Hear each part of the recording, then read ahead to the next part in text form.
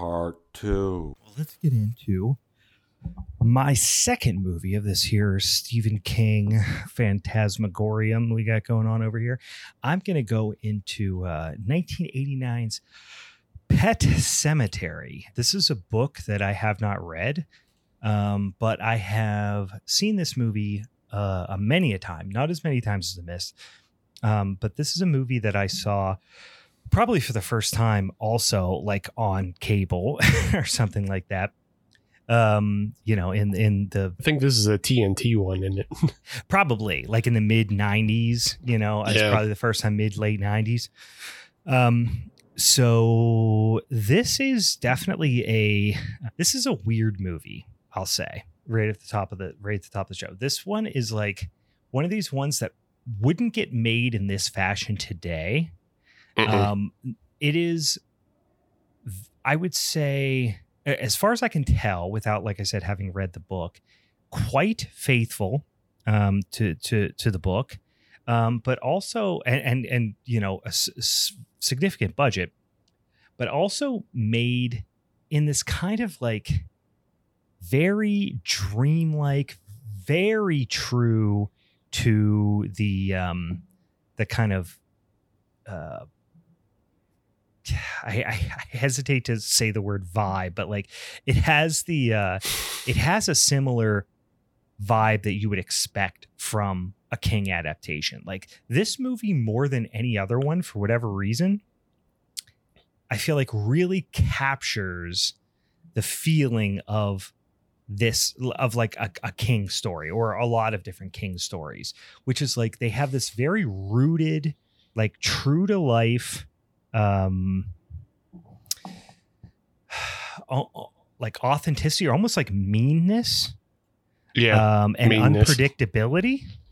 Like Stephen King is never scared to go to take things to extremes, right? So it's got this meanness, it's got this unpredictability, but it's still got this odd sense of like dreamy melancholy, and it also that he and having visited Maine and Bangor and like literally some of the physical places where these movies were shot, and like I've stood in some of the places where some scenes in this movie were shot, a very distinct sense of place, which is to say Maine, and in most cases particularly Bangor, Maine, and all this stuff is so unique to King's work, and I feel like this movie, more than any other movie I've seen, really nails that. So that's why I love this movie so much. In my opinion, it might be one of the most faithful, even though I haven't read the book, one of the most faithful King adaptations, in the sense that it really nails the vibe of King's stories, in that sense of, like I said, that sense of place, and that just feeling of like, I will not hesitate to fuck you up, but it also feels like this weird melancholy dream. So yeah, it also has like these ideas, like you can see that there's like deeper characterization. It doesn't necessarily come out on screen all the time, but you can tell that there's the deeper characterization for the characters if you read the book. Like if you get into the book, there's a lot more to these characters than there are. Like specifically the relationship between the father-in-law and Lewis. Yeah. There's probably actually like 25 pages on why they hate each other. Right. There's a chapter in it probably, which it just doesn't hit here. So not unlike the last two stories we talked about, The Mist less because it is a novella, but like the fact that there are things that just couldn't be fleshed out in the movie that you just have to assume are fleshed out a little deeper in the story, or in the novel. Anyway, so I always love the intro with this, not only the music and the scenes in the cemetery, it's just very kind of like this. I mean, he just nails like the New England Gothic type of thing, which, speaking of Lovecraft, like, obviously 100 years before King, but like not quite 100 years, so 60 to 80 years. Like that sense of place and that kind of thing that has kind of become this New England Gothic kind of feel, just like really, I don't know, really hits home for me in that opening scene. You get Chekhov's truck driving by pretty early on. Like there's a lot of ideas about this idea of this road being very dangerous, which is kind of interesting because it's not really the road that's dangerous. It's the degenerate truck drivers that drive the road more than the actual road themselves. But for the most part, they're like kind of nameless and faceless most of the time. Yeah. And they're mostly, and I think it's more in the book, but it's mostly about like the symbolism of the encroachment of American culture in general. Yeah. Because it's Americans who ran this road through this Native American territory. It's the Americans who are ripping the oil out of the ground and barreling it down this road. Like, and the road is killing pets and people and just like everything in its path, it just destroys. It doesn't matter. Everyone is going to fall victim to progress at some point, right? So you have Rachel and Lewis, this young married couple, and they show up at their new house with their kids, Ellie, their young daughter, who I'm going to say is 6, and Gage, who is like kind of a toddler. And then they have their cat, Winston Churchill, which they call Church. Fred Gwynn, he lives across the road. And pretty early on, I mean, not pretty early on, quite early on, he saves Gage, the toddler, from getting just mushed on the road.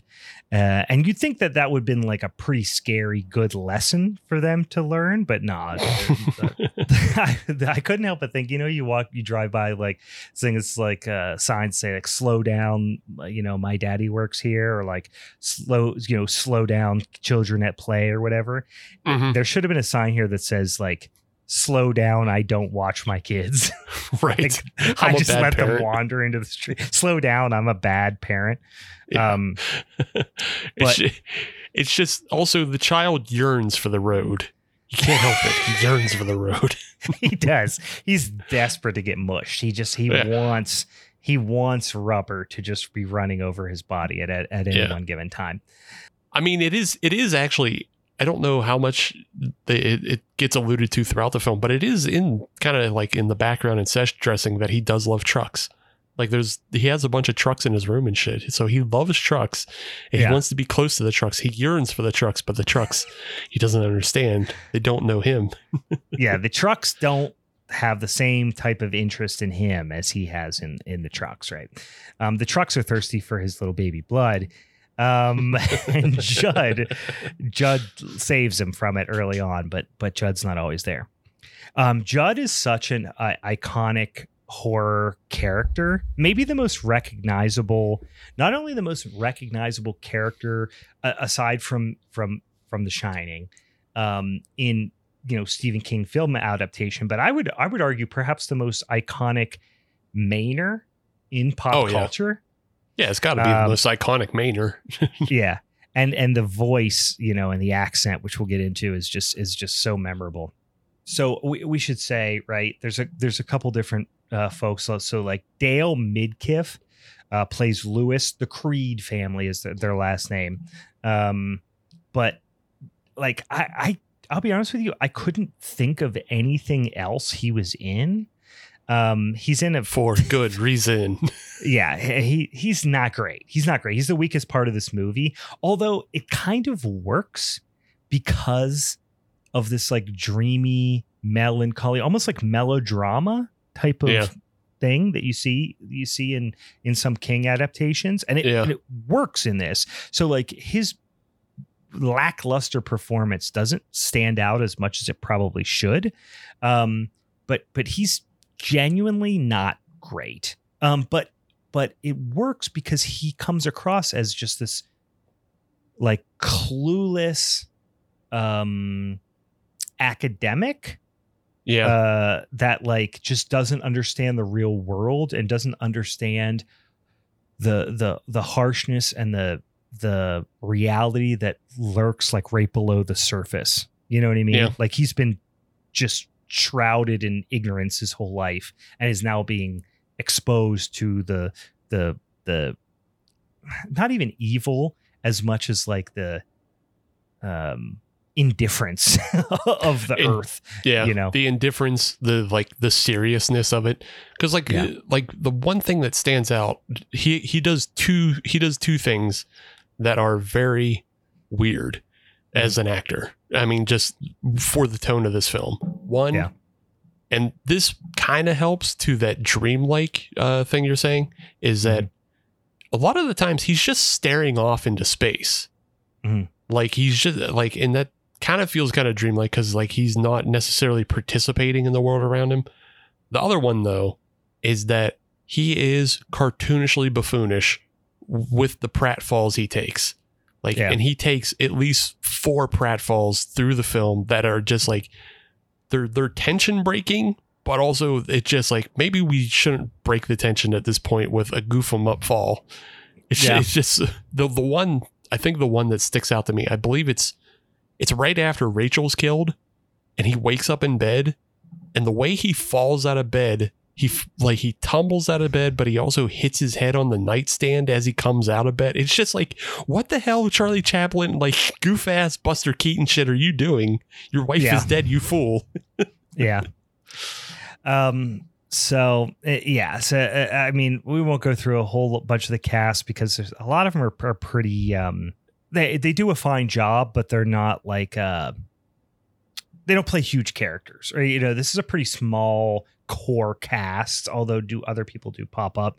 It's the immediate family, like I said, the 4 plus the cat, and then Judd Crandall, which is Fred Gwynn, who obviously, for those of you who are not familiar with Fred Gwynn, extremely recognizable. Actually, most people might recognize him for this.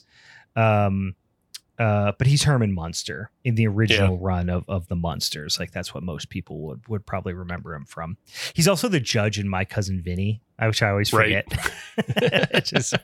which is fucking great. Yeah.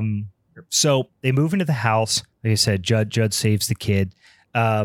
There's a creepy path that leads from the house, and they ask about it, and Judd's just kind of like, "Oh, don't worry about that path," you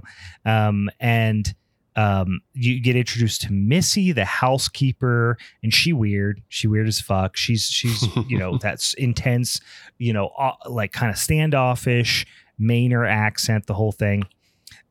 Lewis is a doctor, and he teaches at like the local college, but he's a medical doctor, but I would assume at like a teaching hospital or a teaching, a college setting kind of ththing. Season 8 of Scrubs. Yeah, sure. Yeah, exactly. Rachel is his wife. Rachel is a little much, I will say. She is kind of childish, I would say, like childlike in her behavior. They really both are. Like, they both feel like children raising children in a lot of ways. Ellie is the daughter. Like I said, she's maybe 5 or 6. She knows, Ellie has like the sixth sense, and literally later on you'll learn that she does, but she knows that God is an asshole. Like, that's the thing about it. Like, she gets it right intuitively as a child. She knows that God is an asshole. She is very connected to the cat church, and Dad makes this promise that church will be okay. Church is going in to get neutered, and Judd, right off the bat, Judd is like they become pretty connected right off the bat. He is their almost shaman in a way, or they're like, he shows them kind of this way to live in this environment, in this kind of like rural environment. So they really lean on him for a lot of things. And he's like, hey, the cat won't stray as much if you get the cat neutered. So they're like, okay, we're going to do that. So the kids bring, so this is at the school. Lewis is at the school, and a bunch of the students bring in a kid who has been hit by a truck. People get hit. Animals get hit. It's like a daily basis, and they don't put up any signs. There's not a stop sign, not a stoplight, nothing. This road is like a death trap. Right. And there's a college age student who gets hit by a truck.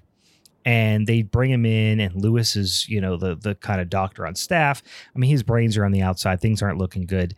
And everyone thinks he's dead. And Lewis is like, fuck, we lost him, kind of thing. And then he comes back and he starts to say some cryptic shit to Lewis about the soil and all the stuff, like coming back to Lewis. And then he dies. And then the kid, who we come to learn, his name is Pascal. Pascal, yeah. Comes back to Lewis in his dream and takes him to the pet cemetery in his dream. Like, eventually Judd takes them there, shows them, and has this like really borderline inappropriate interaction with the kids. Like, if somebody had this type of like interaction with my children, explaining death to them, I'd be like, we just met, my dude. Like, you're really overstepping some bounds here. But like, again, this is where like Lewis and Rachel really feel like just kids raising kids kind of thing. Yeah. In a way, Judd is right, because he's just trying to get them exposed to the indifference of the world as quick as possible. Right. Because otherwise they're going to be in trouble. But on the other hand, the parents would absolutely be right to just like, hey, dude, like, that's not what we're teaching our kids. Like, back off. Yeah. What are you doing? But they don't, because they don't have, they're not grounded that way. No, they don't have really a lot of agency as parents. And like, listen, as parents of young kids, like I've had this conversation with like family members where like I have family members that are telling my kids like, when you die, you become an angel. And I'm like, don't say that to my kids. No. Like, don't say made up shit to my kids. And also don't tell my kids there's hell. Hell doesn't exist. Don't fucking tell them that, So like, I get that. But like Lewis, and so Rachel specifically has like some real issues around death. Like, she has not, as an adult, come to terms with like the reality of what death is and all that stuff. We come to realize later why that's the case. And Lewis is just like a dud. Like, he just doesn't. Here's why I think Lewis's character, despite his indifference and just like seemingly empty brain at some point, that I actually think it makes sense in a lot of ways, is because he's a doctor. And I have friends who are doctors or were medical students, that some of them became doctors, some of them didn't. To be a successful doctor, especially certain types of doctors, like one particular friend of mine who became a surgeon, he's a sociopath. Like, I just know that he is, you know what I mean? Yeah. Because the fact that he's able to just on a daily basis cut people open and remove organs and then go home and watch football and have some beer, like, you know what I mean? You kind of have to have a disconnect, right? Yeah. There's a strong disconnect that like normal people can't associate with. Like, with the same way, like a lot of the time soldiers will be like, oh, you'll never know what it's like. And it's like, fair enough. Yeah. But like surgeons are the same way, because they experience the same thing over and over of doing something that seems insanely barbaric to us. But it just becomes second nature to them. I think it's also morgue workers that get like fucking weird like that. Probably morticians too, to a certain extent. I mean, that's a corpse, so for some reason that's like less offensive to me, and maybe that's because I'm a little bit of a sociopath. I don't know, but like, so I just know, like, in this instance, and the scene that really hammered this home to me is when Lewis sees the kid with his brains out. Like, if I go to work one day, now I work in marketing, so this is not relevant. Right. Yeah. But like, if I went to work one day and like I ended up seeing somebody's brains, I'm not going to sleep real good that night. No, you know, they'll bug you. Like Lewis, bug you, be a real bugaboo. But like Lewis comes home, sleeps like a fucking baby, falls asleep on his back like a psychopath. Who sleeps on their back? First of all, psycho. But anyway, So, Judd is like, starts to suggest that there's another place beyond. He's talking about like where he's talking to Lewis at this point, but there's a place beyond the pet cemetery where the ground sours, right? And he tells him like, don't go there. And the ghost of the kid who dies with his brains out, Pascal, is like even if you think you got to go there, don't go there. Well, at this point, it's very cryptic. We don't know why he would say that. But then he wakes up in the morning and his feet are all muddy. And you're like, oh, okay, he was actually there in some capacity, right? Forward to Halloween, and Lewis won't go to Rachel's family. We go to like Halloween, whatever. We're going a little bit beyond that actually at this point. So I'll skip ahead just for the sake. Like this movie, I could probably talk about this movie for 2 hours. I can't do that. So we're gonna skip ahead to Thanksgiving, and he won't go to Rachel's families because something is going on between Rachel's family and him. You mentioned it, like we don't really get it super properly explained, but suffice to say, Rachel's family, you get the idea Rachel comes from a well-off family. And she does, like you figure that out. They live in like a fucking mansion. And Lewis is like not good enough for them or whatever, but like he doesn't feel like he's part of the family, and Rachel's dad specifically is not into him. So they go for Thanksgiving. Lewis stays back at the house. Church gets hit on the road. Judd calls him up and says, hey, bud, should come over here. The cat's dead. They come over. They find that that's the case. And then they take him out to the pet cemetery, and they're really bummed because Ellie is very attached to this cat. And Judd's like, all right, well, let's take him out. Let's go bury him at the pet cemetery. So they go down there, and they have this area that's beyond the pet cemetery that is like this big giant like tangle of branches. And they hike over this, it's almost like this portal, if you will, where it's like you don't know it at the time, but you got to like don't look down, keep marching forward. It's almost like when you get onto, I'm reading Harry Potter with my kids, and it's like whatever platform 9 3/4 or whatever it is in Harry Potter. It's you just got to have faith. You got to go right through it, and then you'll go to the other side. Well, this is kind of like that. They go to the other side, and Judd just keeps going like, won't be longer now. Won't be much longer now. Not too much farther now. Yeah, won't be too much farther now. And they just keep just climbing over fucking all this stuff. They finally get him to this Indian burial ground, which is, he's very cryptic about why. And this is the dream-like thing that if they didn't nail this wouldn't work at all. But they really do. Because you're like, you got Judd. He's a weird old fucker. He's Herman Munster.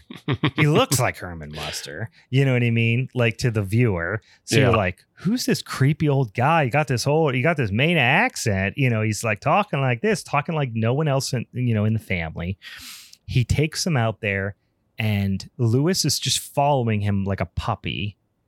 And you're like, why is Lewis doing this? Why is Judd doing this? But it's just this very dreamlike sequence, almost like this weird, like quest, kind of like fantasy quest that they're on. Eventually, Judd repeats the thing that Pascal said in the dream, which is something about, after they suffice to say, they bury the cat at the burial ground. Then they go back.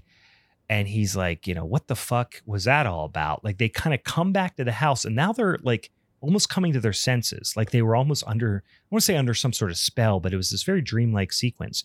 And then they get back, and Lewis is like, what did we just do? And that's when Judd says this sentence that is what Pascal said to him earlier, which is this thing about like a soil of a man's heart is stonier or whatever, is basically saying like, men do dumb things and we don't know why, we're like almost like we're susceptible to this like evil leeching into us or something.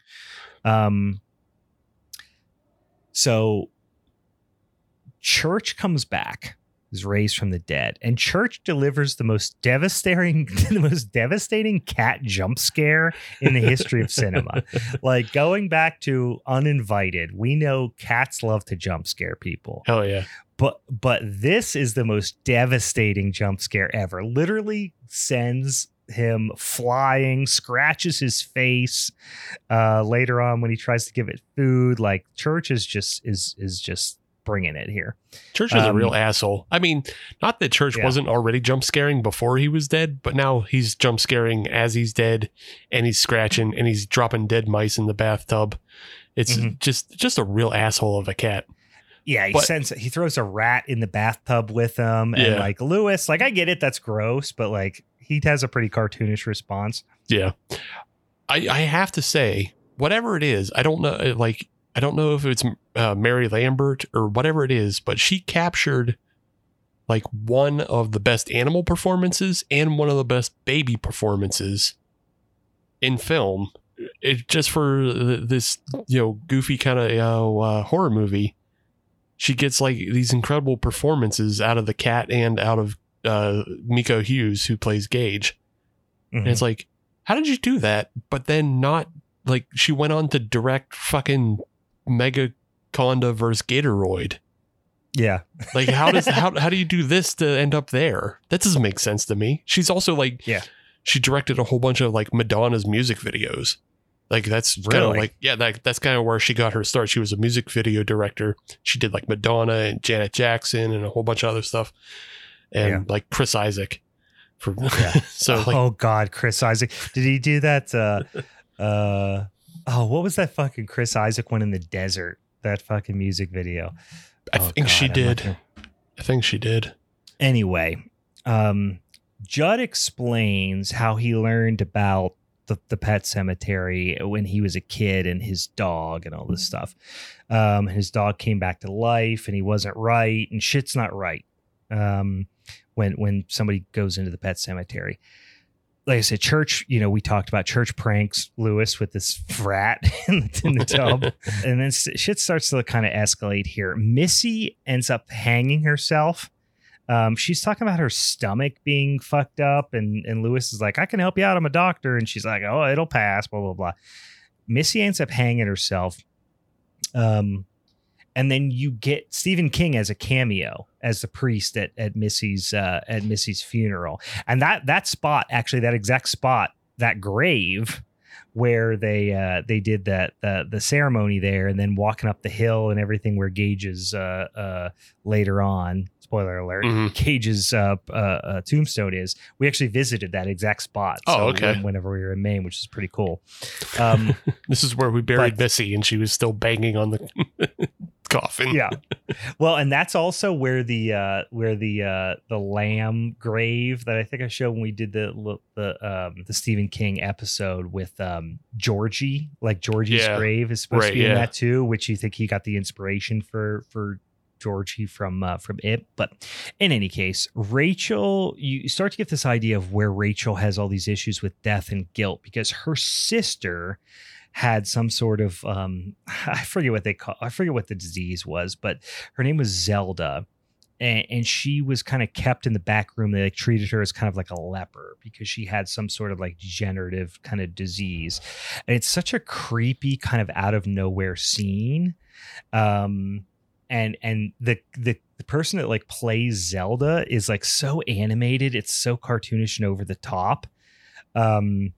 And the prosthetics and stuff, it's really creepy. But Lewis, as a doctor, just comforts her with Valium. Is like, don't worry, you take Valium now. So he just drugs her like, hey, you'll be fine. So they're having a picnic with Ed Gwynn, as one does. And there's this dirty truck. Before we get there, I just wanted to point out one scene that like I think it's this film is actually really quotable. That there's a bunch of quotes, especially by Fred Gwynn.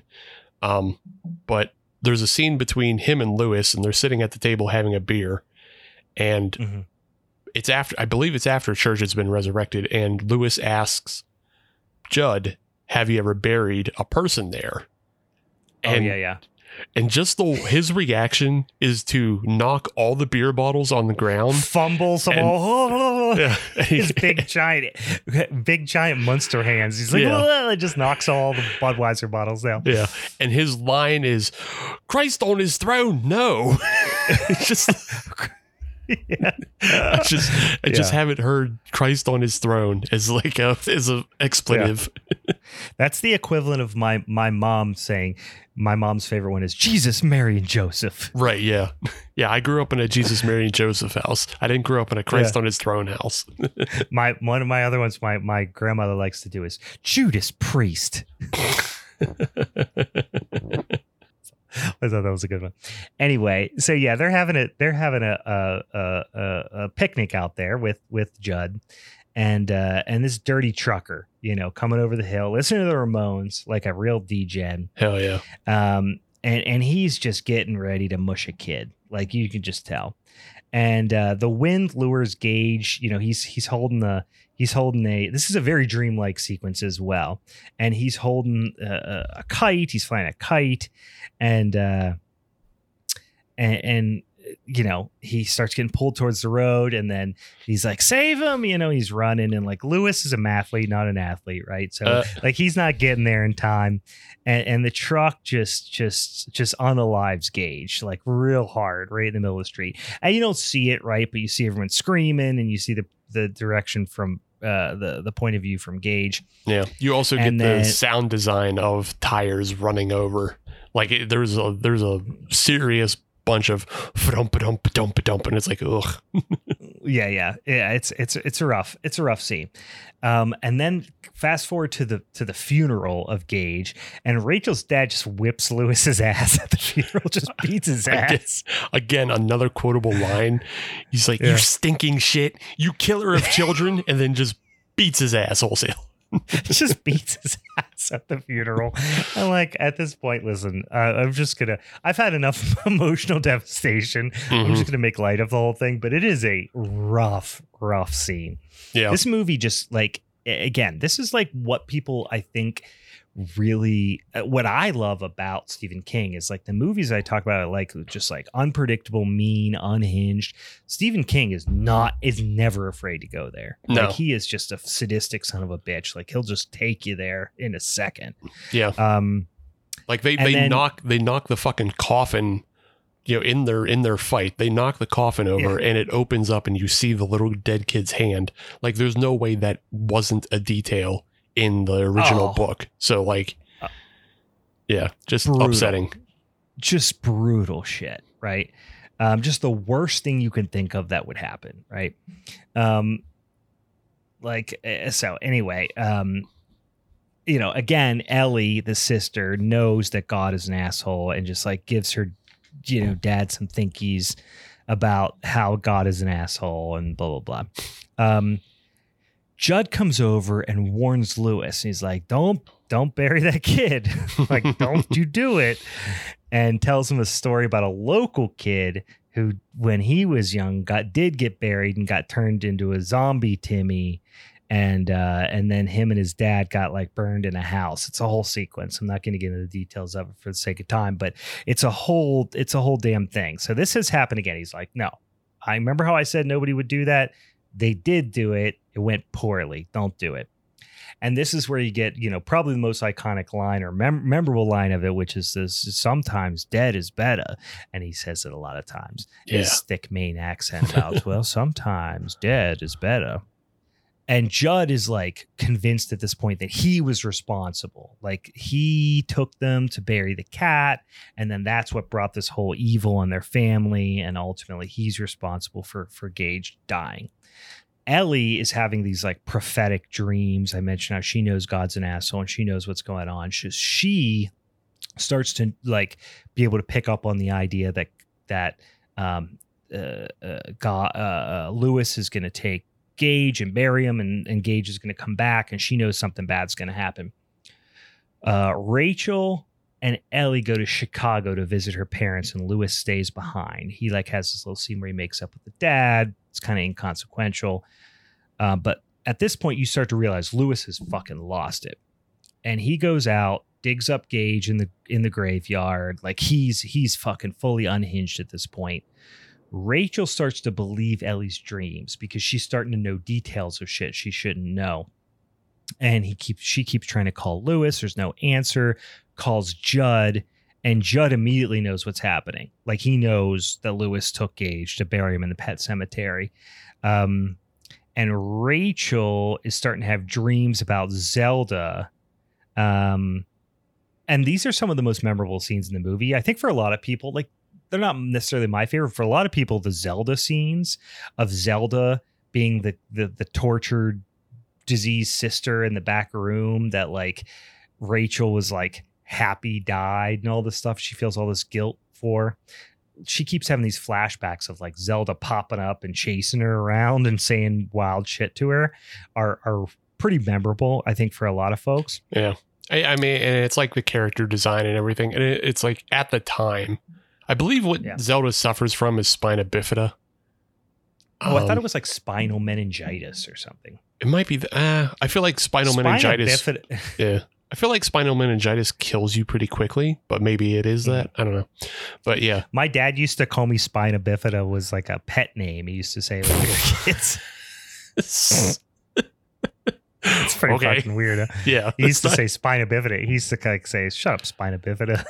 Like that was like a little like fat, like joking insult. He probably just meant scoliosis and he didn't know it. I know, but until you just said that, I didn't know spina bifida was like a real thing. Yeah. I think that's what she suffers from, because like it's something that like really hinders like your bone, or like twists your bone growth in a way. Yeah, that, she's like, all like contorted and shit. Yeah, it's no good. Yeah, so I think that's that's the disease that she suffered from, and like that's why they just kind of like locked her away in a room, and that's a very waspy thing to do. You know, totally. A very Kennedy thing to do is to hide hide the shame of your family away. Except for with the Kennedys, that's because they're inbred. But similar situation. So, still inbred, but you got to send those inbreds off to the fucking loony farm to get their brains dug out. Put them in the attic. Yep. So Lewis does, as you would expect, everyone knows is going to happen. He does bury Gage at the old burial ground, and Rachel is led back. It's Pascal's ghost. He's kind of being the guide, right? He's like bringing her into the mix, trying to save the situation. He's like the friendly ghost situation, whereas the sour ground, if you will, of the land beyond the pet cemetery is obviously, pulling Lewis in. So it's this race against the clock a little bit type of thing. She crashes a car. You get this sense, like I said, of the good and evil spirits really working at odds with one another, because it's like, oh, now she crashes the car, but then Pascal's like continuing to help her get there. This is a question. So Lewis is going back and he's carrying Gage's corpse, and he's carrying up over the branches and all that stuff. And there's a little like rock that and a face pops out of it. You know what I'm talking about? Who the fuck is that?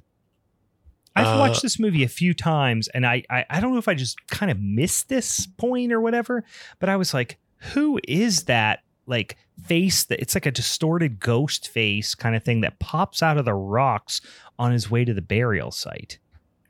I was like, is it Pascal? Like, I thought it was for a minute, but it doesn't look like him. And this is the first time I really paid close enough attention and like actually was like, wait a second, let me try to make sense of who this is. I didn't look it up. I forgot to look it up. Was it the ghost of Tim? Was it? I don't know. Yeah. Zombie Tim? I always thought it was Pascal. I thought it was Pascal because I didn't pay attention. So yeah, it didn't look like Pascal. I guess that's what I was assuming in the past. But anyway, maybe somebody out there knows. Yeah, I think that might be one of the things that's lost in translation, because like there's a whole thing about like the Wendigo is like kind of the villain of this story in the book, and I think Tim was supposed to be like a little bit more evil than he is, but maybe it was just a thing that because we never actually get a good look at Tim aside from him clawing at his face. Yeah, you don't really too much, right? Yeah, I thought it was either Tim or Pascal. So yeah, I could be wrong. In the way it translates in this, and if like the whole Wendigo thing comes up more in the book, I mean, in the movie, you really just kind of get this idea that it's like some sort of evil spirit. That's really vaguely what it comes across as. As you might imagine, Gage pops up. Rachel ends up hitchhiking home with a truck driver, like a truck driver, not unlike somebody who would have ran over a child. But zombie Gage gets ends up going back and getting into Daddy's doctor bag and grabs himself a little scalpel, as one does. So Rachel arrives home and hears something that sounds like Zelda, like calling her name. So her sister that died. And then Gage laughing. Rachel goes over. Gage has went into Judd's house. I think Rachel. Yeah, Rachel goes. I think Gage is already off Judd at this point. Yeah. Is that accurate? Yeah. Gage is already off Judd. Like that's the first person he kills. And it's like, I think that's, you get the muddy footprints, that because Judd passes out on the front porch drinking a couple 2 Tree Buds. Yeah. Wakes up and is like, fuck, muddy little baby footprints. Little baby kid. Baby kid got in the house. Can't have baby kid running around the house. Shouldn't have left the door unlocked for baby kid to come out with his muddy shoes. He got his damn muddy shoes all over the bed. Rachel goes in, because Gage is in the upstairs bedroom, and Gage tells her that that he brought her something, and then he's got the scalpel, right? And Rachel like hugs her, and then he stabs her, right? Mm-hmm. Yeah, so Rachel's dead at this point. Yeah, she pretty much like dies off screen, like because it's a quick cut to like her screaming, and then that's when we wake up to another Lewis pratfall. It's the death of Judd that's the brutal one where like he cuts his Achilles tendon. That's the Achilles tendon cut. Yeah, I forgot to write it down. That's one of the most memorable ones because he slashes the Achilles tendon with the scalpel. Right, and then he gives him the Joker fucking cut across the mouth, and then he leans I was thinking that was Lewis, but yeah. Sorry, I was thinking that was Rachel, but it's Judd. Yeah, it's Judd, and then he leans down and bites Judd's neck out, and it's just like ugh. But then also, I just kind of like it's a brutal scene, but also I kind of laugh at it because it's like the directing of like okay, Miko, now you got to lay your head into Fred Gwynn's neck, like lay your head down on this old man's neck. Pretend to rip out his jugular. Yeah, which they can't even like explain that to a kid. It's just like put your face into his neck. yeah, that was a weird day on set. Lewis, you said the whole pratfall thing. He wakes up, he finds the muddy footprints as well, and the doctor bag. The scalpel's gone. He's like, oh no, something bad's going on. He gets a call from Gage. And this is when Gage is doing the like, come play with me, daddy. First I play with Judd, and then I play with mommy. We had a good time. Now I want to play with you. But like I said, it's upsetting because this is his dead child, right? So no good. This is bad news. I really want to read this story. I got to assume this is just a fucking brutal story to get through. Yeah. But so this is when Lewis he's got morphine. So he's like, I'm gonna get some syringes full of some sedative, and this is how I'm gonna subdue Gage, right? So he goes over to Judd's house, and he has one last kind of run in with Church, and he distracts the cat, and then kills it, with a shot of the sedative. And then he heads into the house, and the Gage is still like just fucking with him at this point. Lewis is like going around the house, and he finds his dead wife in the attic. That's she's like hanging by her neck. It's not good, right? This is, like I said, things are really falling apart for Lewis at this point. Gage shoots down from the attic in like a borderline cartoonish, like I remember the first time I saw this movie, I'm like a Superman dive from the attic type situation. Yeah, it's a full-on header. Yeah, which he's dead, so he's not feeling any pain, right? So I get the idea, but it's aggressive. It's not the move you're expecting him to make. But ultimately, Lewis does get the syringe out and sticks it into Gage, and it doesn't like kill him right away. But the scene that always sticks with me, and my brother, my cousin, I quote this scene quite often for whatever reason, is after he sticks the syringe into Gage. Gage is like, not fair. Yeah. Not fair. It's just like, it's such an off-putting, weird line. Yeah. He's like, not fair. Which you can, he's like a toddler. Right. Yeah. Like on the one hand, like kids say that kind of shit all the time, but on the other hand, it feels like something else is saying it. Like, yeah, like just like this Wendigo or whatever is, like upset at modern medicine. Like, oh, he's like, you shut down the body. Yeah. Don't morphine me, bro. Don't OD me. That's not cool. I love the next shot. I swear to God, this has to be something that they captured in behind the scenes, because it shows the actor like stumbling backwards. The little kid, he stumbles backwards, and then he falls and hits his head for real. I honestly think he does. Like, this was just like a scene that happened and they got it on and they just cut it in. Mm-hmm. Yeah, it's something. I really think you're right. Yeah, because like there's no lighting. The thing that makes me realize that it has to be something behind the scenes that they just put in later is it looks like they were probably lighting the scene to have him fall down. But like there's no lighting in that scene, and it's all dark, and the only lighting is coming in from the window. So it was just, they were filming the little kid wandering around in the hallway, getting ready for the scene. And then he just stumbles and bangs his head. And they're like, holy shit, that's great. Like, we're going to keep that. Yeah. They were just like, let's keep this kid getting CTE scene in the movie. Right. Yeah. It's, the whole thing is upsetting. The whole end of this movie is upsetting. And then not fair. Just whatever really sticks, always stuck with me. And then at this point, he kills Gage fucking, but he gave him the morphine.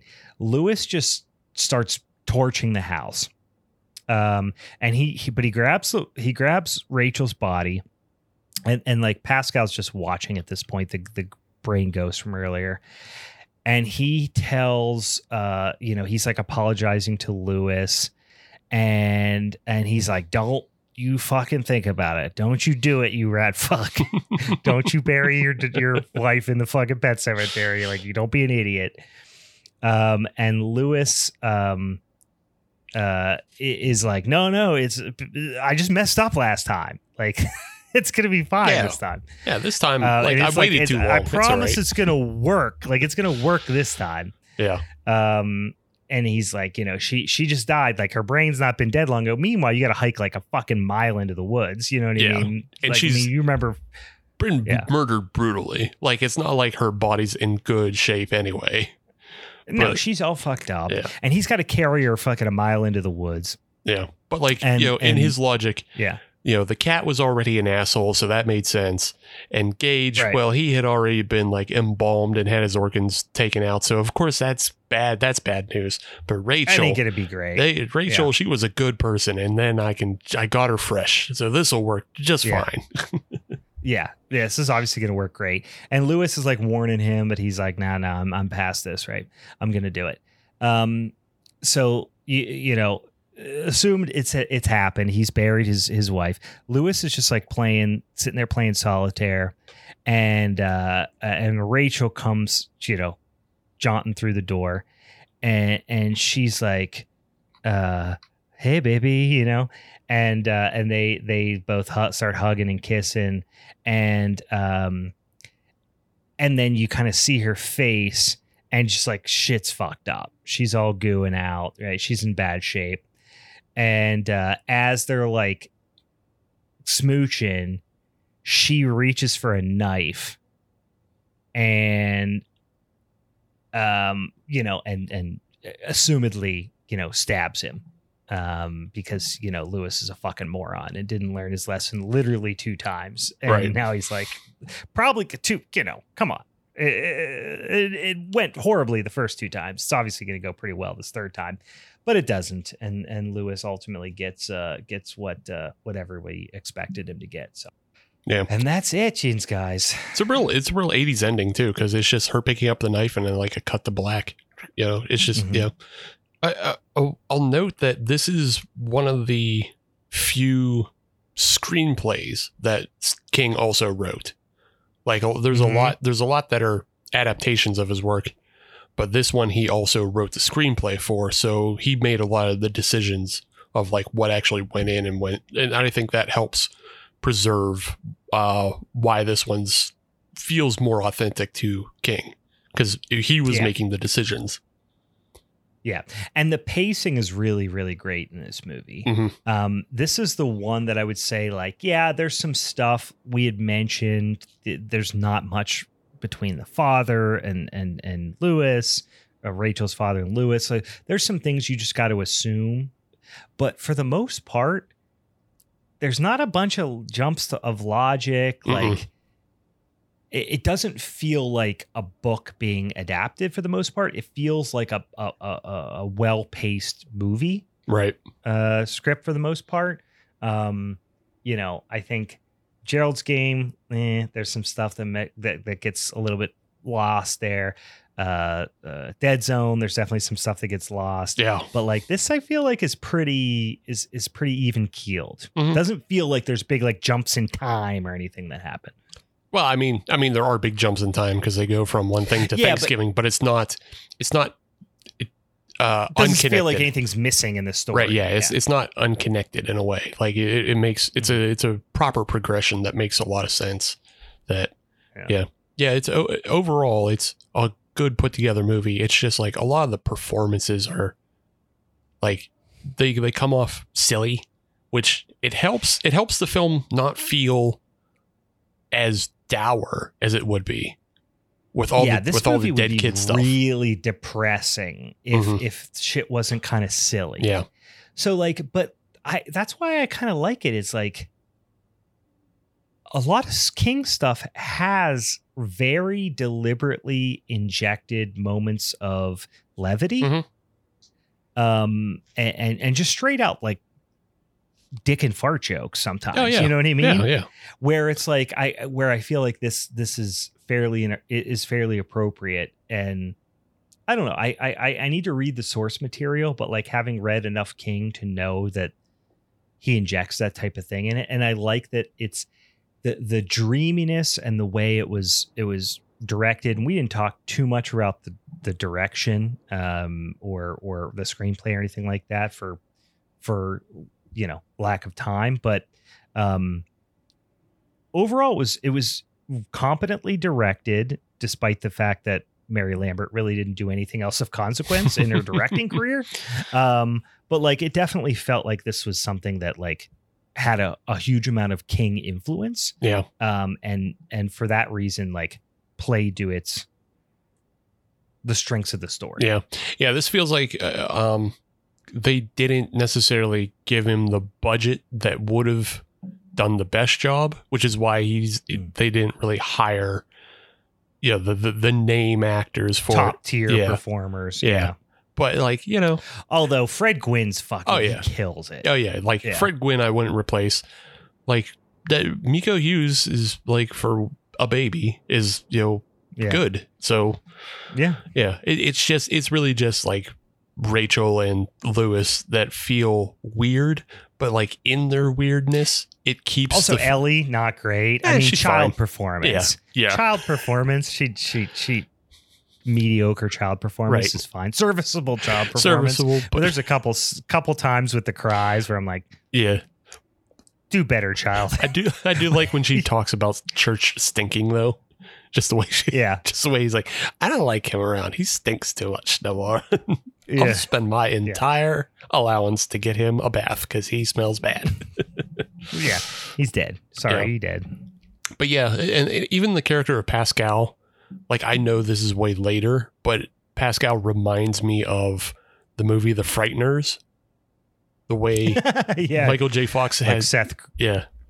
just the way he had. Oh, I was going to say Seth Green, but that's because I'm thinking of Idle Hands. What's the fuck? You're thinking Idle Hands. Yeah. But I mean, kind of the same, vein. But like, yeah, Michael J. Fox has these ghosts that are only tangentially related to him, following him around and harassing him. And that feels like what Pascal is. Like, the Lewis and Pascal only met in the hospital. They weren't longtime friends or anything. He didn't, he didn't contribute to his death. And, so it's like, yeah, okay. He's just following him around and like giving him these visions.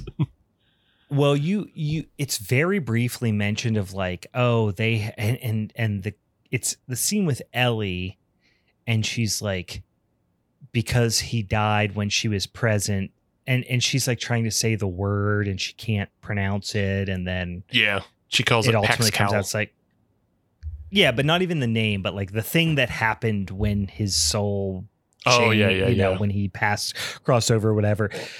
It kind of very briefly explains the connection between Lewis and Pascal, but I got to assume in the story that was fleshed out more. Yeah, because also it's alluded that Rachel has the Shining, because I mean, as it is like, some characters throughout all of King's books have the Shining in some way.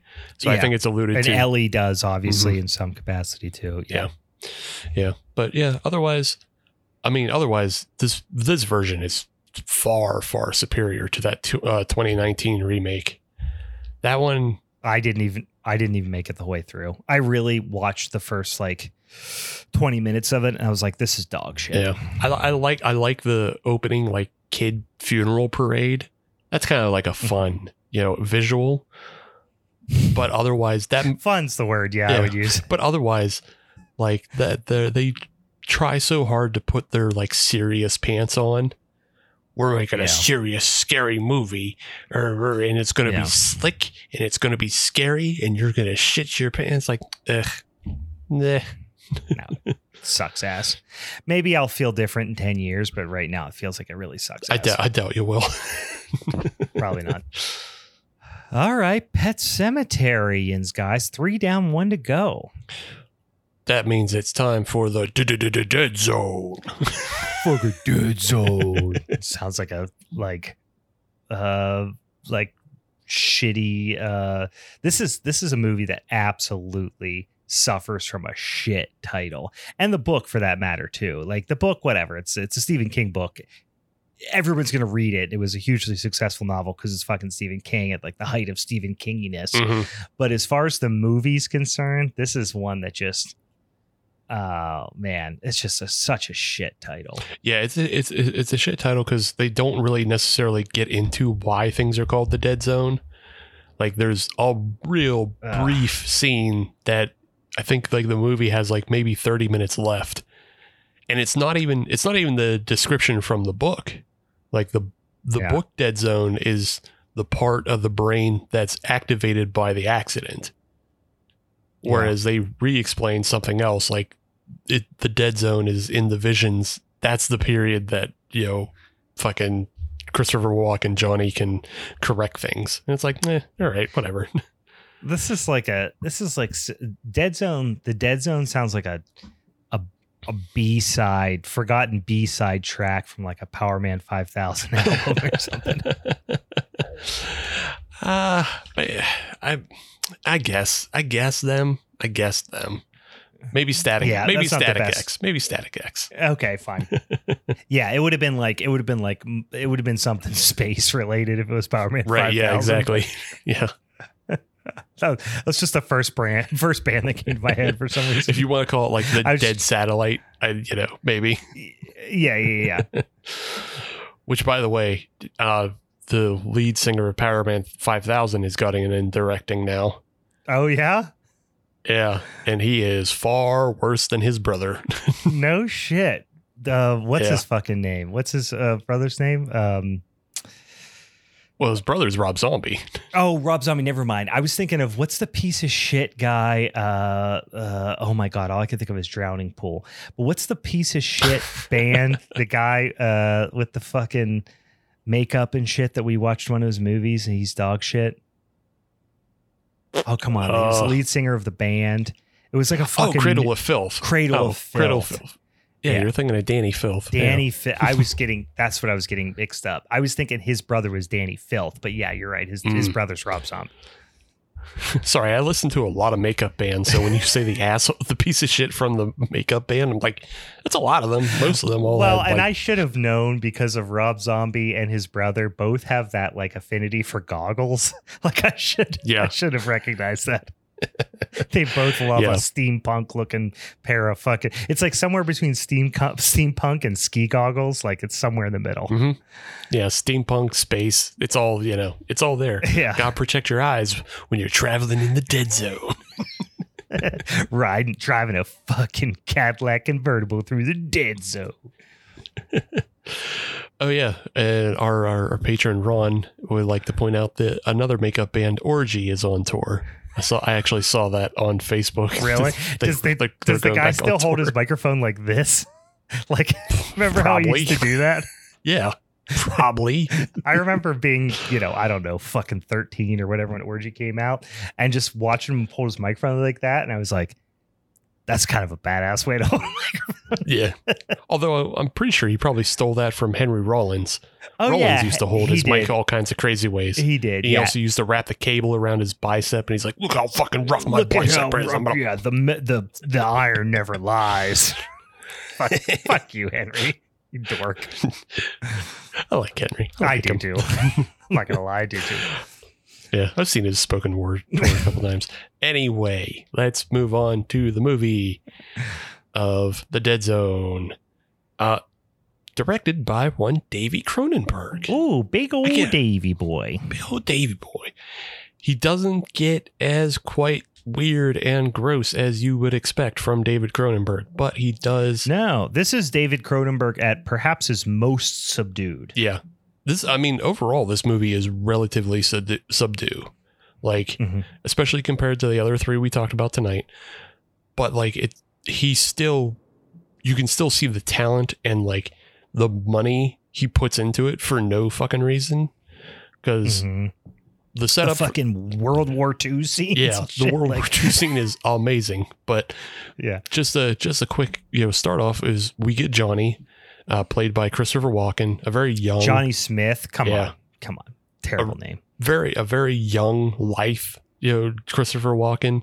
Before I think, since this is 1983, this predates Prophecy, and Prophecy I think is the one film that like people were like, oh, he's a fucking weirdo.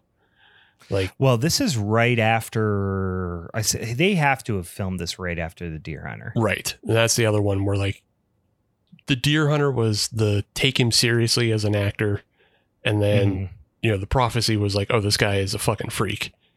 So, yeah, he'll do anything, won't he? Yeah, he's wild. Yeah, we get Johnny set up with his love Sarah, and she's played by Brooke Adams. I like Brooke Adams in this film. I don't know too much else that I remember her from. I always get her mixed up with the love interest from Scrooged. Okay, yeah, and I was just about to say, like, she was obviously cast in a way because she has a very Margot Kidder just look about her and the way she kind of behave. Like, she just reminds you of Karen, like you just said. And I was like, oh yeah, that could be her, but could also be Margot Kidder? No, it's Brooke Adams. You got tricked. You got double tricked. The reason that I remember her, like the only reason I can distinguish her if I like really picture their face is she was in the 1978 remake of Invasion of the Body Snatchers, which is one of my favorite horror movies. Yeah. Yeah. But I mean, she's great in this as well. And Tom Skerritt is also in this, and you have Martin Sheen as like kind of Tom Skerritt, fucking quality, fucking quality. Love that guy. He's like a good steady just baseline. He'll never steer you wrong. He's gonna get it done. He might not pop, but he's also not gonna steer you wrong. He's not gonna screw you over and be bad. He's gonna lend gravity. Like he's just serious as a fucking heart attack. I love him.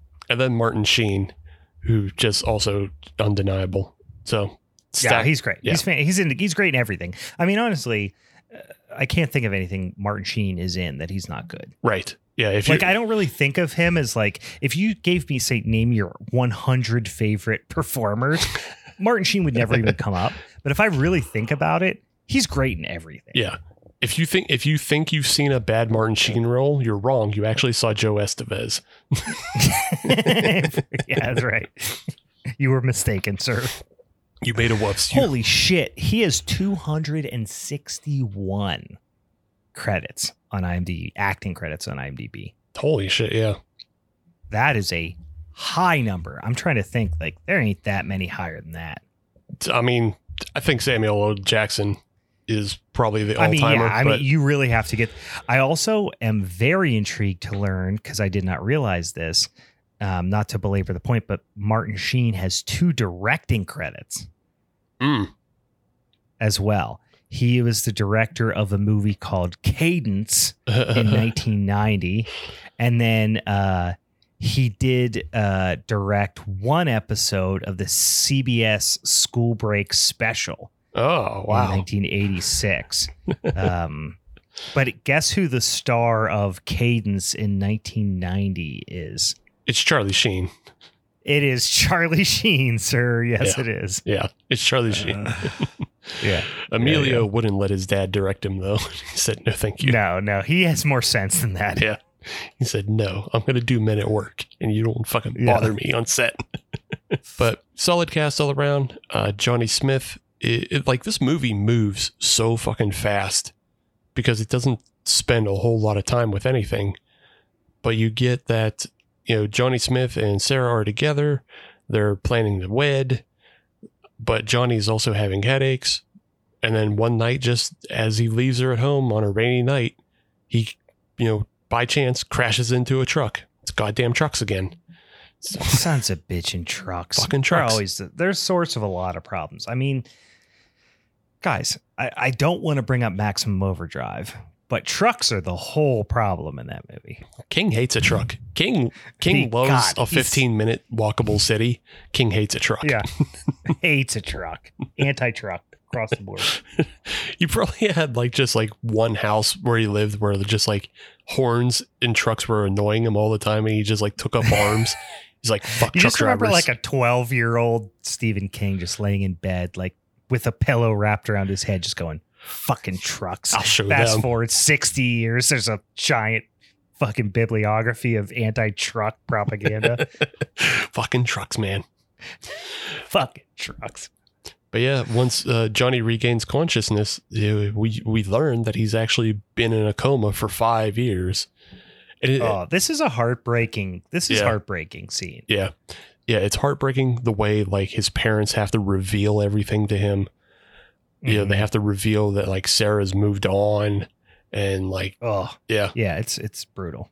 And then also he learns that he's gained the ability to see past and present lives for people, and it's these first 2 visions that Cronenberg really fucking nails of the nurse's daughter in the burning house. Just the way it's put together, because it's put together as if Johnny's hospital bed is also in the room in the house with her, and it makes it disorienting. It communicates just as much as it needs to, but it's also disorienting for the viewer, right? And because you're not, and honestly, if you think about it, it's very Cronenbergian too. Oh yeah, because he just transports you into a space that you're not familiar with, Yeah. Like I said, it's not into the gross body horror that he usually does, but he has no problem disorienting you with where you are and who you're interacting with. And it's also just kind of a great setup, with all the fire around them. Johnny's in his bed, and the bed is on fire, and you can tell the effect is that they cut space for Christopher Walken to kind of pop up from underneath the bed. And his legs are fake torso legs or whatever that are on fire, but it's still effective. But this is early in the movie for the main character to be on fire, right? Yeah, exactly. So you're oh, Jesus Christ! Yeah, why is he on fire? It's a lot going on. Yeah. So it's a great setup, and then the next one he has is when he touches the hand of his doctor, and he has this grand flashback to World War II. And like this World War II scene is out of fucking control because it's tanks, it's soldiers, it's bombs, there's horses. You have a bunch of extras running around. It's just like really quickly. They're just like, let's throw a fucking full on World War II scene in. How much did that fucking cost? I know. You know what I mean? Like, yeah, I mean, and like there's so many ways. Like apparently the budget for the film was only $7 million. I mean, that's back in 83. Yeah. But still 83. That's a healthy budget, but that's not throw unnecessary World War II scene with horses in budget, you know? Yeah, exactly. And also just like when you think of the film as a grand scale, just the number of locations they film in, because they're all over the fucking place in this movie. Because again, I believe the book is like almost 450 pages long. So like it's 130,000 some words. Trying to condense that into a 2-hour movie is like, yeah, it's not even that. This is like a hour 45. This is like an hour 4. Yeah, I was gonna say hour 40, hour 45. Like this is a pretty tight movie, and it does show that at times. Like we'll get into it, but like it does like. There's a lot of jumping the fuck around.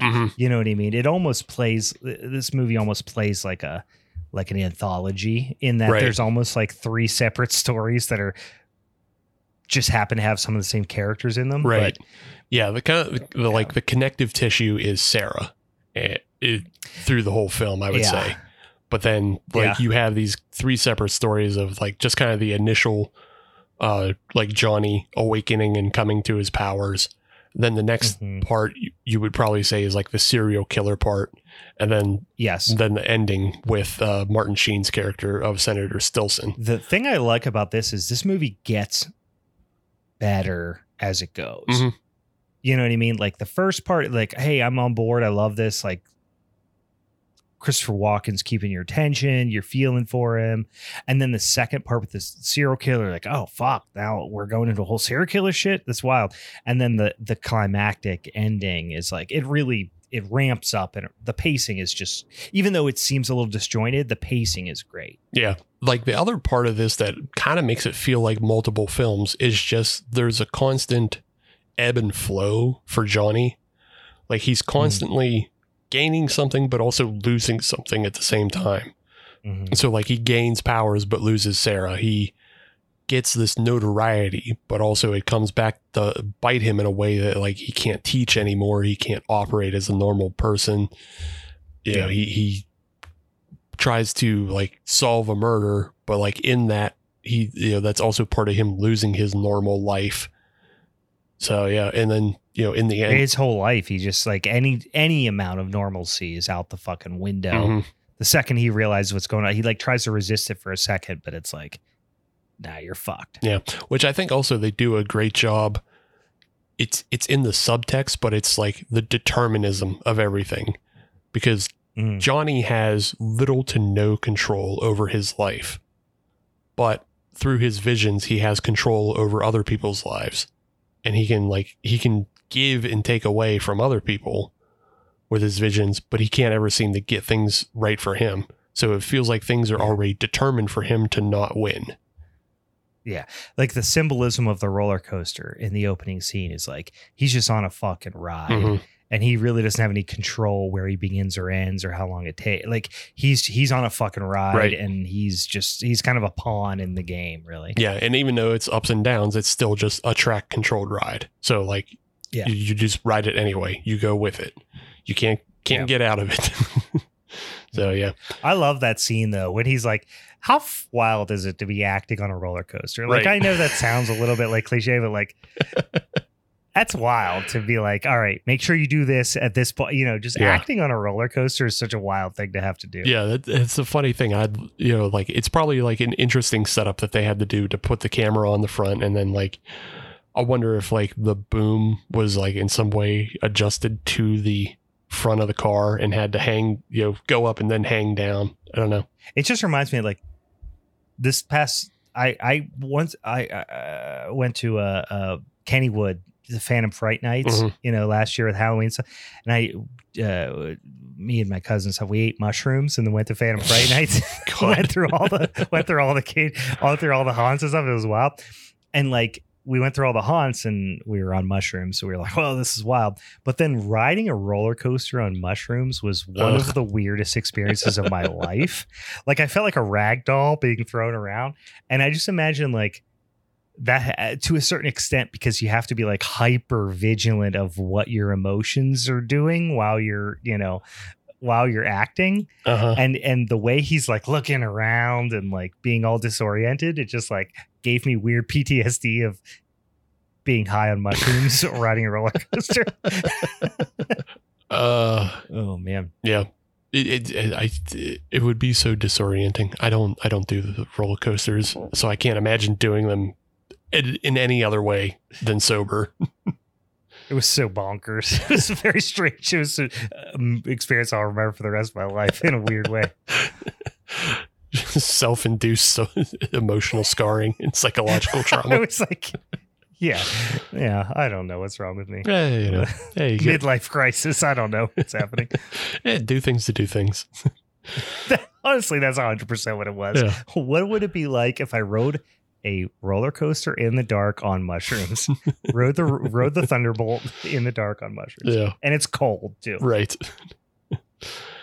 Anyway, after the World War II scene, we get more of Johnny, and like he's doing the rehab, but then he gets his first visit from Sarah. And like, this is kind of like one of those heartbreaking things, because like he appears reserved to like his fate, but also like, he's just still in love with her. Like, he has no like recourse, because so bad. Yeah. He has no recourse. In love with her still. Because like, he says like, it was just yesterday for me. Is this the scene too when his dad is like, his dad's there too? I don't think dad is in that scene.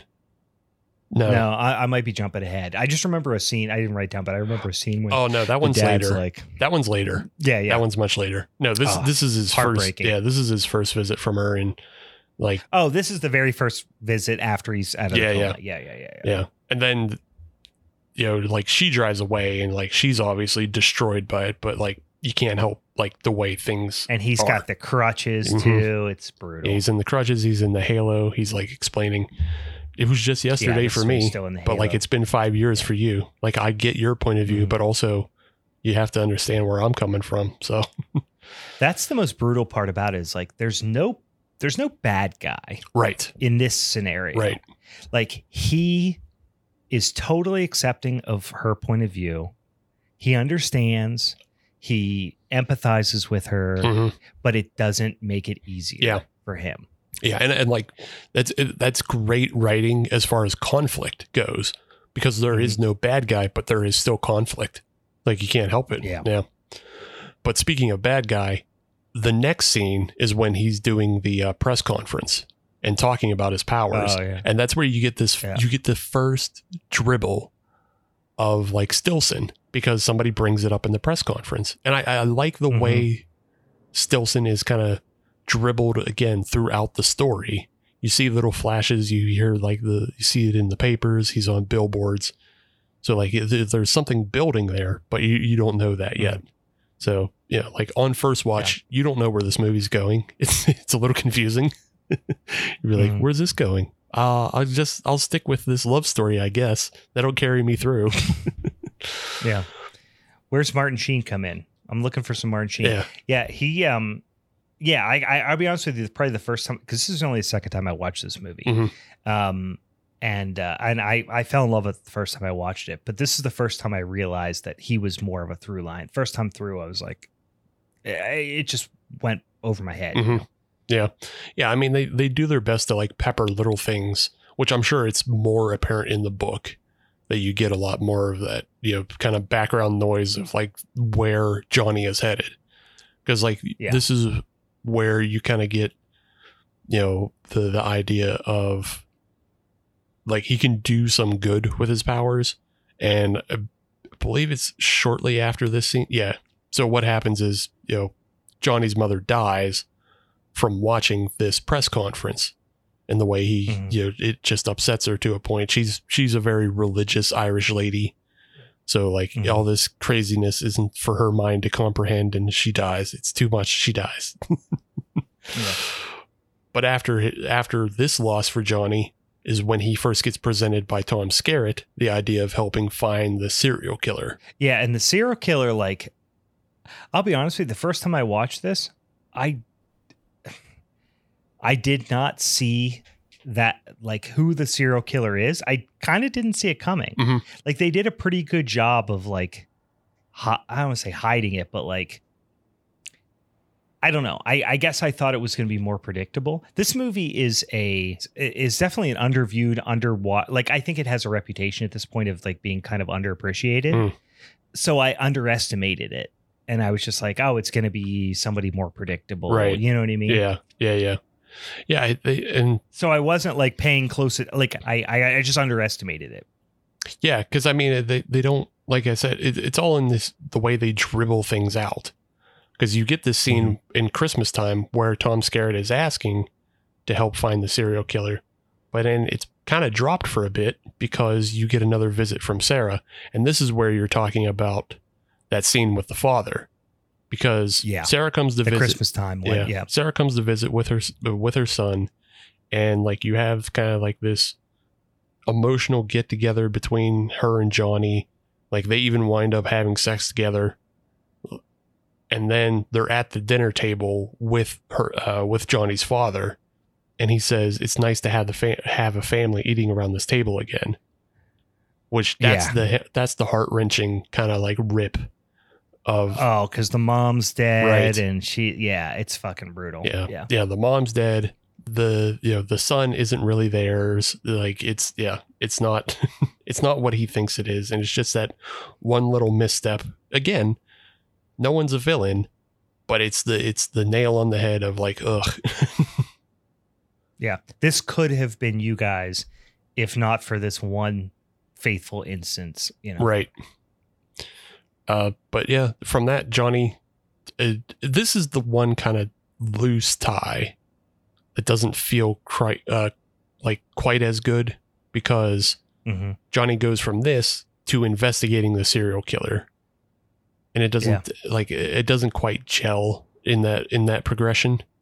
But like I'm sure there's something more in the book that gives it to you. That like why does he now decide to help when he wasn't really into it when first pitched the idea? Yeah, I mean, I took it as like he kind of came to the realization even early on when they had their first kind of visit and stuff. He was like kind of holding on to the idea that things could potentially go back to what he remembered. And then this instance, really, it hit home for him. It's like, it's never going to be what I want it to be. Right.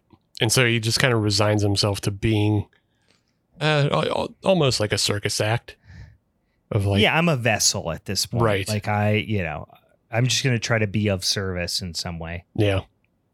And so they investigate the serial killer, and he has like another flashback I think I like the scene at the gazebo where like he's desperate to see his face, but also like he's like confused about it because he's like, I was there. And it's like, no, you're not there. You're having a thing. He's like almost like trying to turn away, kind of, and he like pulls her, shirt open and all that. Mm-hmm. Yeah, he doesn't want to be a voyeur to the crime, but at the same time he is. And I think it's also because he's touching a dead body that he can only see the past in this instance, even though he's seen the past before. Like he can only see the past. And so he's just like exists, with her at the same time of her murder. But yeah, it gets revealed that it's the Tom Skerritt's old deputy guy. And they gotta go get him. Old Deputy Dewey or whatever the fuck his name is. I don't know. Yeah. I think it's Dodd, Deputy Dodd. I just said Dewey because he fucking screamed. Right. Yeah. Well, because he is like he's kind of a doofy. Yeah. I mean, I'm sure, you go back the second time around, you start to see a little bit of the breadcrumbs, but like upon first watch, like I said, I probably underestimated the movie a little bit, but I was just like, oh, it's, oh, wait, it was the fucking doofy deputy that was just in the background the whole time. Yeah. But like, I love the scene in the house because it's, I mean, it's shot the most like a horror film because there's just like these sick giallo green lights everywhere, and then the house looks disgusting. Everything in the house is disgusting. You go in the killer's room and it's like, because he's still living with his mother, but like, it's not even updated for an adult because he has like all the cowboys on horseback as wallpaper. It's a little kid's room, yeah. And he has like a bunch of little kid stuff everywhere. And the killer fucking suicides himself by headbutting scissors. But like not even headbutting, like through his mouth. Yeah. Like through the roof of his mouth, kind of like, it's rough. It's more deep throating scissors is what he goes for. Yeah, which is the most like effective part of it is like the deliberate nature in which he goes through with it is like suggests that he mentally rehearsed this a lot. Right. Yeah. Like when I get caught or if I get caught, here's what I'm going to do. So it was like him carrying out a plan that he had mentally rehearsed a lot. Yeah. Yeah. This is the way out. And that was, and this was not like I'm going to take my service revolver and shoot myself. Like for some reason in my deranged fucking serial killer brain, this is how I have to go through with it. Yeah. The other thing I love in this scene though is Christopher Walken grabs the mother's hand and just the way he delivers this line, it's like a little unhinged because he's just like, didn't you? Yeah. And then she gets fucking, which, the fucking actor, I've already forgot his name, but the sheriff just shoots her in the tummy, right in the tummy. Yeah, just gut shots her. Yeah, she grabs up her son's service revolver, shoots Johnny, and then Tom Skerritt pops out of the bedroom and fucking blasts her right in the guts. Just gut shots her, just like a fucking dog. Like Jesus Christ, shoots the mom in the gut. It's so brutal. Yeah, it's so terrible. Yeah. But again, this is what throws Johnny into those throws, and then we start kind of the third story in the ending of he gets approached by this really rich kind of I don't even know what he does. He's just rich. He's just white and rich. That's his thing. Yeah, I mean, you almost take it like he's some sort. It's like some old money shit, old white fucking rich family in town. Yeah, but just quickly before that, Johnny's doctor does give him a visit, and in that visit, there's a scene where he gets out of the car and they're erecting a Stilson billboard behind him. So it's just like another little breadcrumb. When he has the, I think it was earlier. Is it earlier when he has the conversation with the doctor about like, if you could go back to before Hitler went to power or whatever? No, that's the scene right before. That's the scene before he shoots him. We're not there yet. We're not there yet.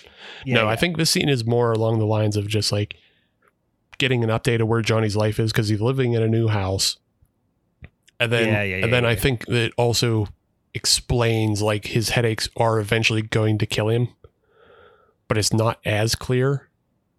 So I think that's another hang up I have is like, it's just never as clear that like his powers are actually going to lead to his death at some point. No, it's not. It just feels like now you have a superpower and this is what you're going to live with. Because I think it is clear in the book that he has a fucking tumor and he's going to die from the tumor, which is ultimately. Oh, okay. Yeah. I didn't realize that. Yeah. Good. And I think that ultimately lends to why it's more easy for him to take up arms against Stilson because he's kind of doomed anyway. Oh, that does actually make a lot more sense. Yeah. And it's just not as clear. Because you're like, and we're jumping way ahead, but the ending feels so very convenient that the fact that he survives, but then Stilson, even though he doesn't kill him, gets ruined. You know what I mean? Right. Like the whole thing, the fact that he took this enormous risk to say, to rid the world of Stilson feels very convenient the way it plays out. But if we knew that he was, doomed via this prognosis, it would have made more sense. Yeah. Yeah. So it's a lot more clear in the book that he has like a tumor and it's going to eventually kill him. There's only this little conversation like way before we're ever introduced to Stilson or anything. So if there was just like in that scene that you were talking about where his doctor visits him and he's asking about, does Hitler, like, would you kill Hitler if you had the chance? Like if there was more to that scene about like, here's a fucking MRI, you got fucking pudding brain. Sorry about it, bud. Yeah. Like, yeah. There was a little more to it, but yeah, that does make sense. Yeah. But yeah, no, we get introduced to this kind of, upper crust waspy guy, and he just wants Johnny to be a tutor. And this is kind of the trail that leads Johnny to interacting with Stilson, because he sees Stilson in this rich guy's home, and then they have like a conversation about him. And like the rich guy's like, he's a bit of a fucking vox populi kind of guy. Like he's dangerous. He's like, why are you nice to him? And he's like, well, you got to be nice to these guys or otherwise they cut you out of the boat club or whatever. Right.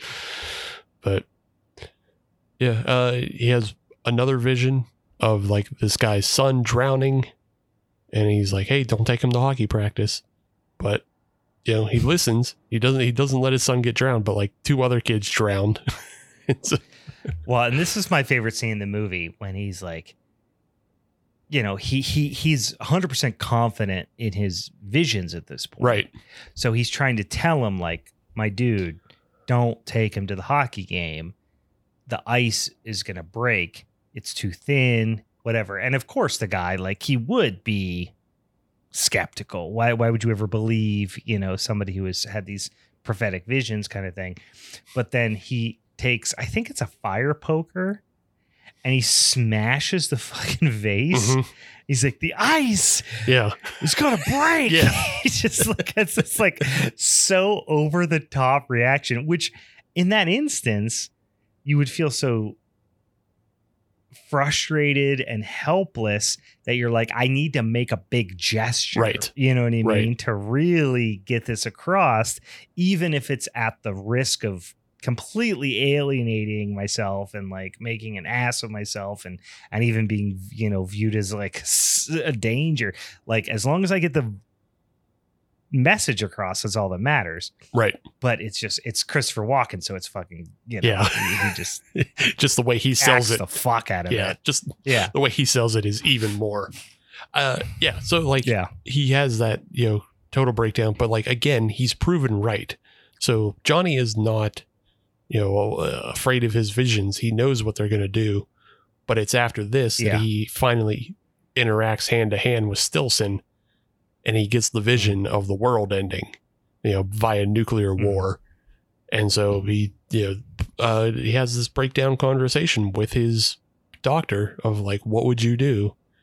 And he sees, he takes kind of one last look at his parents, picks up a gun and goes to the Stilson meeting. And the whole time, like Sarah is also involved with this Stilson campaign. So she's there with her son. They're all on stage. Yeah. And when he goes to take Isn't it like her husband's involved with the campaign or some shit? Her husband's out there like doing flyer campaigns and or whatever, going to people's houses. Yeah. But yeah, when Johnny picks up the gun, he fucking goes to shoot him, and fucking somebody calls out gun, giving Stilson just enough time to grab up the baby. Such a wild thing to do. It's so crazy. Just like duck and cover, run with the baby, and you just know, like, what the end to that is like a whole bunch of people have a picture of him holding a baby to cover from gunfire now. It's just so, like, I get it that this is supposed to be like a really dramatic, interpretation of somebody who is just like an absolute scum of the earth. We've already seen him in the visions. He is a fucking sociopath, through and through. But to be like, there's a gun, and go, Jesus Christ, give me a baby. Right. Like all the things. Not like a fucking duck behind the podium. No, hold up a baby and run for it. Not like you're holding a baby and you like spin around in a way that like the baby is in danger. You grab a baby from somebody and block yourself with the baby. Yeah, not the face, hit the baby. Yeah. But yeah, and then Johnny is shot out of the balcony and falls, and Stillson grabs him up, and like he gets one last vision of Stillson killing himself with looking at the magazine cover of him holding the baby for a shield. So Johnny gets to die easy, knowing that he did save the world, but also you get kind of one more heartbreaking scene between him and Sarah, just knowing that this is the way things had to go, and there couldn't have been another way, because Johnny didn't have anybody with vision powers to save him. So the great thing about this is you as the viewer you trust Johnny at this point, right? Because you're up to speed with Johnny. Mm-hmm. So, but everything that has come to fruition with Johnny, although it is extraordinarily unlikely, it seems that there is a very minute chance that Johnny's predictions were coincidence. Mm. So like the hockey game and the kids fell through the ice, like he guessed that, and then the guy didn't go, and then the kid got safe, but then the guy didn't acknowledge him. You know what I mean? Right. So like there's a small chance in your brain that like you're on the same page with Johnny. So perhaps if you're seeing it from Johnny's perspective, this whole thing could have been kind of blown up to make his quote unquote, potential delusions feel more real. Mm-hmm. You know what I mean? So whenever the assassination attempt comes into play, as a viewer, you're not 100% on Johnny's side. You're like 90% on Johnny's side. Because you're like, this seems like a thing a crazy person does. Yeah, it's a thing that a crazy person does. And assassinating politicians is a thing crazy people do. Right. And also you've already had the interaction between him and the guy he works as a tutor for. Mm-hmm. Kind of feeding Johnny the idea that Stillson is a bad guy. Like he's already fed him that idea. So you're like 10% of you is like, wait, is Johnny actually crazy? So you're like, you're kind of on the fence, just even 10%. Yeah. I mean, the only thing that sticks out, because everything else is kind of like could have been coincidence, is like the fire could have been a good guess. Yeah. The hockey accident could have been a good guess, but it's knowing that Frank Dodd, the deputy, was the killer is. Yeah. I mean, it seems entirely unlikely that he's not, doesn't have some sort of gift at this point. But even like the first one, with the, not the killer, not the, you just don't know if it's like, is this happening in retrospect? You know what I mean? Like, is his brain warped to some degree where it's like, he's then in retrospect talking himself into, I knew all the time. You know what I mean? Like it just, you're mostly, the story has told us that he has this gift, but you're like, he's kind of an unreliable narrator still. So you're, everything's pointing to he's got the right idea, but it's not 100%. Yeah.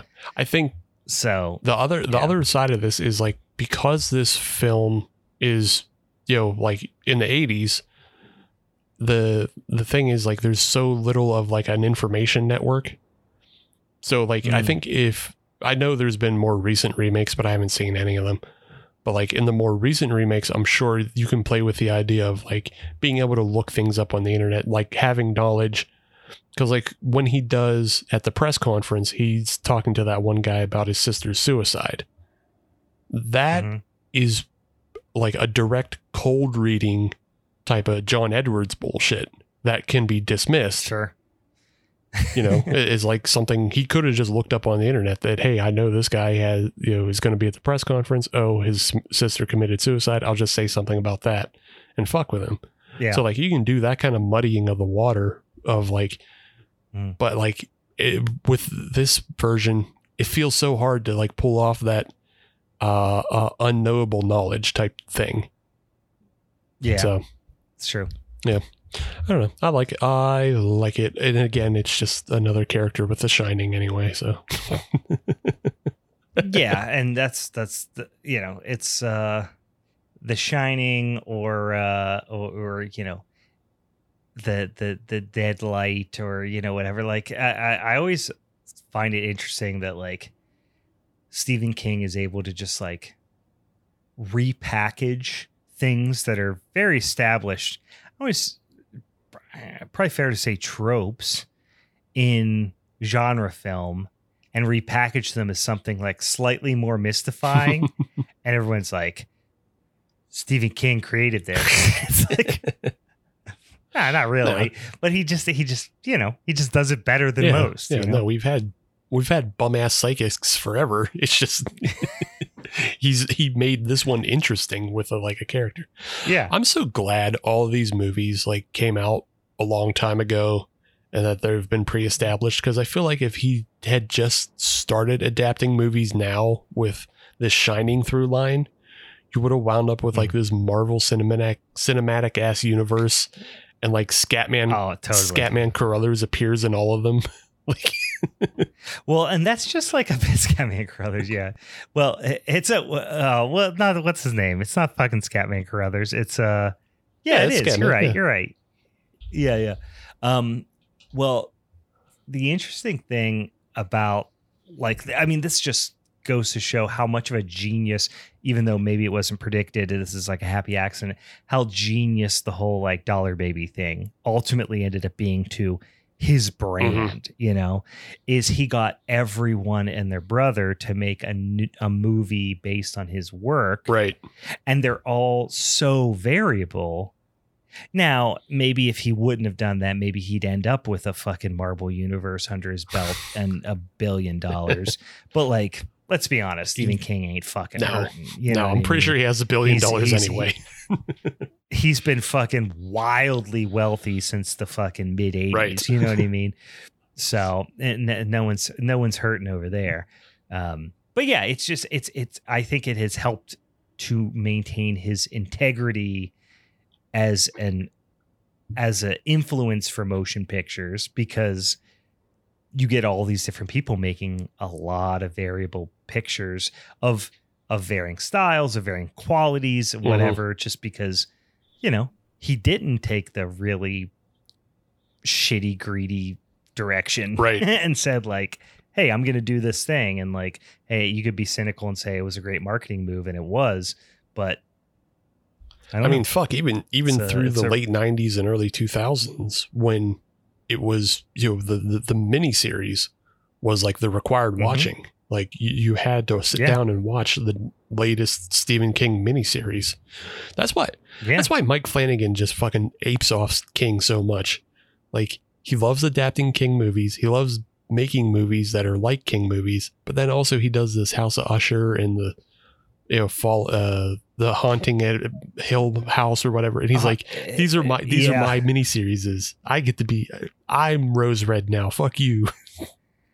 Yeah, well, yeah. Let's do some authors that are dead and nobody will remember. Too, I can steal these. Nobody reads this shit. This is mine. But he did a good job. All right. Any other final thoughts on these here flickies? No, like I said, I just like I like the determinism. Like I like how quick the Dead Zone moves, and I just like how fun the Mist can be, even though it becomes the most brutal thing you've ever seen. It's they all of these films are exercises in balance, and I think they all do balance pretty well. But like, yeah, these are my favorite ones, and yours are your favorite ones. Yeah, like I said, I think all four of these are bangers. I mean, listen, no secret. If you listen to last episode, I wanted to do the Dead Zone, although I am happy ultimately that because I do think there's more disjointed nature to the Dead Zone from a novel adaptation standpoint than there is even to like Gerald's Game. Neither of them are perfect. Mm-hmm. But I do like that one a lot. And yeah, I mean, these are four fucking movies that I've watched multiple times and I will watch multiple times more. These are all great fucking flicks, and like yeah, we'll see what the listeners have to say when we put them out on the social medias to vote. So if you don't already, the people who are listening right now are the folks who we want to hear what they have to say in terms of Steve's tag team, if you will, of the Mist and the Dead Zone, and my tag team of Pet Sematary and Gerald's Game. If you don't already, go over to the old social medias, Instagram specifically at Halloween is Forever, or at Hallow Forever on Twitter /X, and go vote and tell us which one of these sons of bitchin' tag teams you like best. And ultimately what you're going to help determine is who is going to pick the punishment episode for next time around. Steve already hinted at what his is going to be. I've got a couple of fucking tricks up my sleeves over here as well. Yeah, so go check it out and tell us what you think, and vote on the old polls over there. Anything else I should mention here, Steve? If you before we wrap this if you sign up on the Patreon this week, you'll get an extra vote. That's a thing. Don't ever forget that. You can always have an extra vote to add to the pool. You can have an extra vote. You can also hear us talk about Fast and the Furious Part 7. Yeah, boy. Which came out last week, and then here in the coming weeks we'll be doing Fast. What did you say it's called? Fate of the Furious. Fate of the Furious. Jesus fucking Christ! There's no way that movie is an absolute dog shit, you guys. All right, yeah, go ahead and follow us over there. Check us out on the patreon.com/Halloween's Forever. As always, all right. I think that's all we have here. I got about a half a beer to finish, and then I'm going to bed, guys. Thank you for joining us for another Showdown episode. And if you have any suggestions as far as those mini-sodes as well, we're always looking for those. If you got a new movie coming out that you're like, hey, wish them boys would talk about, check out over on the streaming services or wherever the hell it is, shoot us a DM. We always appreciate that as well. Oh, yeah. Steve, any final thoughts? Well, we got one last from the patrons. Ron says Killer Clowns win. I am here for it. And listen, I got my fucking blaster up here, my Killer Clowns blaster. I'm down for Killer Clowns. Are we talking specifically Killer Clowns from Outer Space, or are we talking about just the topic of Killer Clown movies? I think it's both. I will talk Killer Clowns all day, every day. But also we'll talk just Killer Clowns without the K's. Yeah. Killer with a K, Clowns with a C. And listen, we'll talk about Clown NATO if you guys want to. We'll get into that son of a bitch. I have sat by myself, very stoned, in a Holiday Inn Express and watched Clown NATO. That's where I'm at in my life. Here's the thing. If you can get Patreon subscribers in the month of February, we will just make March Clown Madness. Clown and Madness. we'll do a Clown Showdown in March if you get some more Patreon subscribers. I am down for that 100%. I'm a fucking clown fiend, guys. So I will be all over that. All right, I gotta pee like a racehorse, guys. This has been a fantastic Showdown episode for the Halloween is Forever crew. I'm Brian. And I'm Steve in King. All right. And King. All right, see you around. Bye-bye. Bye-bye. Bye.